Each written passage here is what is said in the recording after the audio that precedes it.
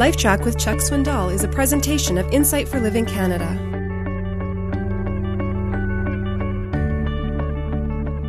Friends, the longer I live, the more I realize the impact of attitude on life. You may not like this, but attitude to me is more important than facts.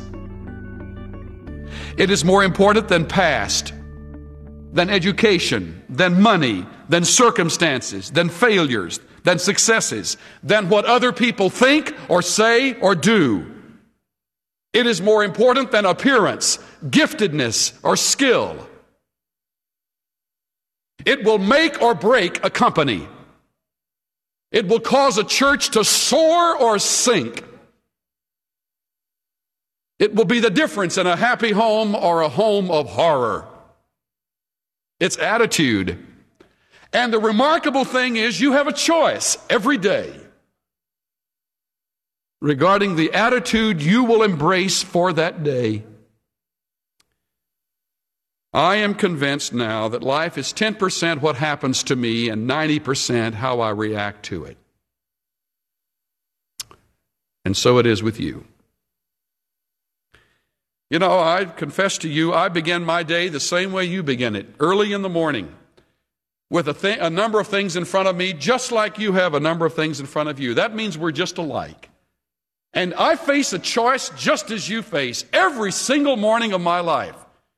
Whether I will be gloomy, whether I will be sad, whether I will fall under the pale, under the wake of my circumstances, or whether I'll live above them. And I can choose friends that will keep me under them and poison my mind. Or I can be around friends that will lift me above them and cause me to see life through God's lens. I prefer the second, and that's the kind I choose. I won't run with people that poison my mind. I won't work with people that pull me down. I choose to live a life according to chapter 2 in Philippians, and it's only by the grace of God that I'm able to do it. To live a life that is above my circumstance, not under it. I get into trouble when I fall under the swamp of it. Frankly, the greatest waste of energy, in my opinion, is the waste of fighting the inevitables of life. Forgive me if it sounds harsh, but if someone has died, your continued self-pity will not bring them back. If someone has left and they are not returning, you can choose to live in the wake of that loss, or you can go on. That's an attitude choice.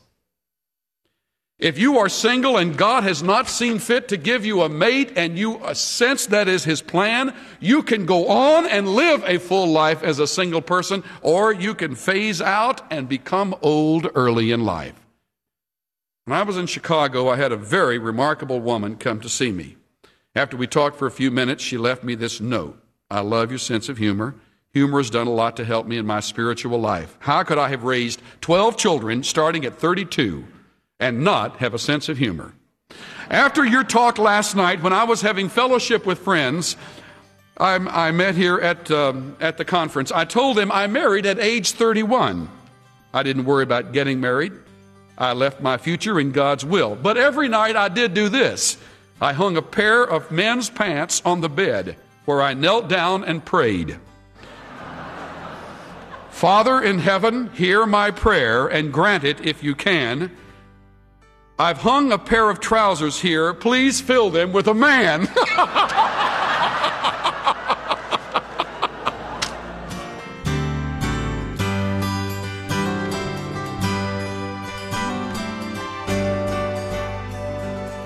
Think of your mind as a safety deposit box. Every day you make attitude deposits into that box. So fill it with godly attitudes, like joy, humility, encouragement, forgiveness, and love.